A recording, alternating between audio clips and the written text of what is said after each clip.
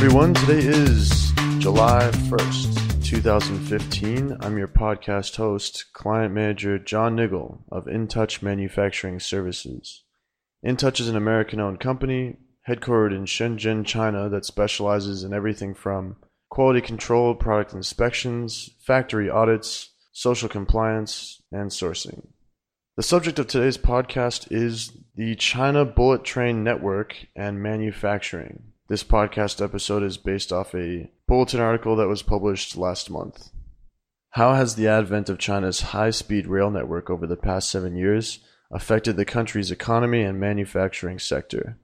How will this massive logistical transformation affect your experience visiting suppliers in China? In this podcast episode, you'll learn the answers to these questions as I walk you through the development of the world's largest high-speed train network. Let's start with the development of the China Bullet Train Network. China is known to be one of the pioneering states of the bullet train, also known as the high-speed rail, or HSR. China's first type of HSR, beginning in 1999, was named Qinhuangdao Shenyang Line. Today, the high-speed rail of China is the world's largest such network, with 16,000 kilometers of high-speed railway. The idea for the high-speed rail was proposed in the late 90s. But a decade for the planning and implementation was needed before HSR could come into being. On April 18, 2008, Premier Wen Jiabao inaugurated the Beijing-Shanghai Railway. Initially, 21 stations were designed for the plan and were to be completed within 5 years' time. The infrastructure, technology, and labor were all to be used domestically, fueling China's manufacturing and construction sector. Companies that worked to construct the rail system included China Civil Engineering Railway and China Railway Construction Group, among others. Some interesting points to note are that the Beijing-Tianjin intercity line has a maximum speed of 350 km per hour. Shanghai's magnetic levitation train carries passengers from Pudong District to Shanghai Pudong International Airport, a 30-kilometer journey in just 8 minutes. By October 2014, travelers made 2.9 billion trips aboard the HSR in China. Construction costs of the China HSR.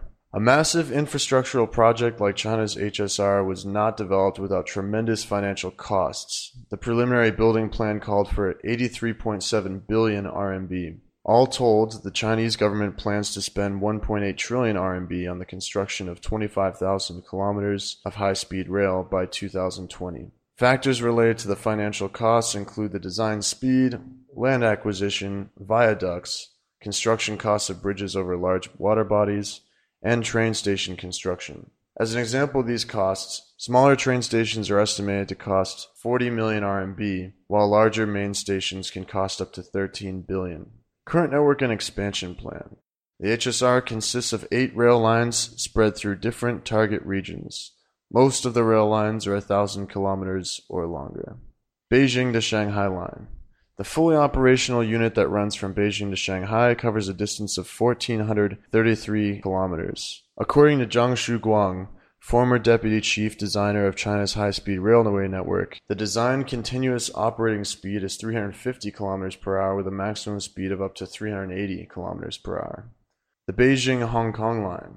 The rail lines that are partly operational from south of Beijing to Hong Kong cover a distance of 2,260 kilometers in total. Trains running along the line can travel up to 350 kilometers per hour. The Northeast Line. Another fully operational grid that connects the capital of Beijing to the northeast of the country, including 2 branch lines. This network covers a distance of 1,700 kilometers. The Hangzhou to Shenzhen Line. The Hangzhou-Shenzhen line is another partially operational line. Passengers can travel from Hangzhou to Ningbo at a speed of 350 kilometers per hour. The remainder of the line is used for both cargo and passengers and travels at a speed of 250 kilometers per hour over a distance of 1,600 kilometers. The Shanghai to Chengdu line. Partially operational, covers a distance of 1,600 kilometers and is designed to carry trains at speeds of up to 250 kilometers per hour. Trains traveling from Yichang to Wenzhou along this line travel at a slower 160 km per hour due to the curvier terrain. The Shanghai to Kunming line. Finally, another major line that's partially operational connects Shanghai to Kunming and spans a distance of 2,080 kilometers with trains averaging a speed of 350 kilometers per hour. At its completion, this line will extend the HSR network to connect the southern western side of China to the central and eastern side. Now to look at the HR's effects on the Chinese economy and manufacturing. The busiest rail route of China's HSR, the Beijing-Shanghai line, carried approximately 220 million people in 3 years as of 2014. These numbers show the significance of the impact the project has had on the mobility of the Chinese people. The recent inter-regional connectivity brought on by the HSR has led to rapid development of China's inland provinces. The China Bullet Train Network has made it easier for people to work in factories in large manufacturing areas and still be able to return to their hometown for the major holidays like CNY, Chinese New Year. With this added mobility, workers also have more freedom to choose where they work. There was even a recent case where Chinese protesters threw rocks at police after rumors emerged that an HSR line would bypass their town. The project initially relied upon the support of countries which had existing high-speed rail technology. Countries like Japan, France, and Germany were sought to provide construction and manufacturing expertise. However, today, China is self-reliant in its ability to expand its HSR network to include additional lines and trains. Continued development of the railways has led to growth in China's manufacturing and construction industry. It's estimated that the HSR will create 230,000 jobs each year between 2011 and 2020.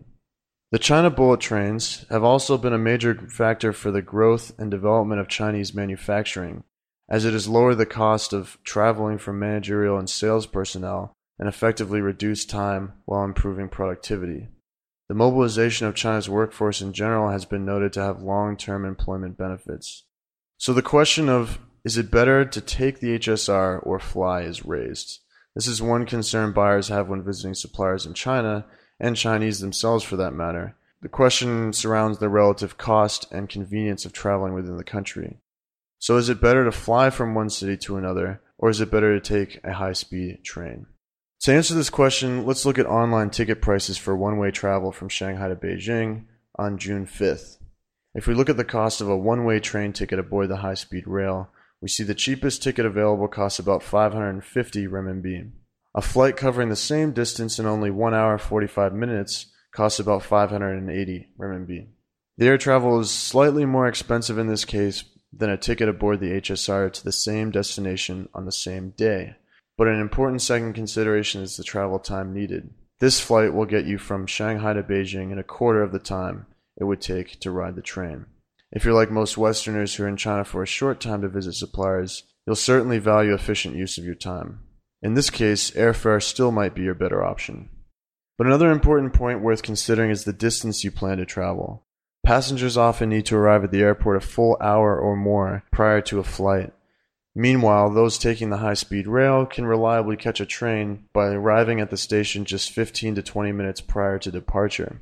Bullet trains in China are also known to be remarkably on time and rarely delayed or canceled, whereas delays and cancellations are fairly common with flights.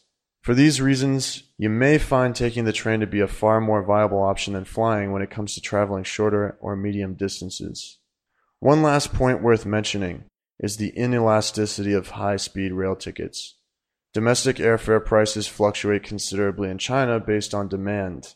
During Chinese New Year and the October holiday, for example, airline tickets between cities can double or even triple in price. Prices for tickets aboard China's HSR, on the other hand, remain static despite the periodic rise and fall in demand. This means that you can stand to save a lot of money traveling in China by taking the train instead of flying. At the same time, buying a ticket during these busier periods will prove to be a lot more difficult, and you'll likely need to book tickets well in advance. Keep these factors in mind when traveling to China and considering the HSR over flying. Learn some tips for buying tickets online in China by checking out 5 Steps to Buy Tickets in China, a blog article on the InTouch website. Some final thoughts. The HSR in China is the largest transportation service in the world. The cities that are linked with the HSR network have an increased employment rate in both the China manufacturing and the service industry. The HSR has played a significant role in bolstering China's manufacturing and construction industries as well. And the rail network has given Chinese more freedom to travel and better employment opportunities than ever before. So next time you're in China visiting suppliers, consider the high-speed rail as a possible travel option. It may not be superior to air travel for longer distances, but for shorter trips, such as those between Shenzhen and Guangzhou, you're bound to enjoy a smooth ride and fewer delays. I want to thank our listeners for tuning in to today's broadcast and remind you guys to check out our Facebook page, become a fan, follow us on LinkedIn, check out our YouTube channel. There's some videos there, including on-site inspections and interviews with industry experts. Follow us on Twitter and Google as well. And finally, if you'd like to get in touch with us directly, you can drop us a line on our company website. That is www.intouchquality.com. Thank you.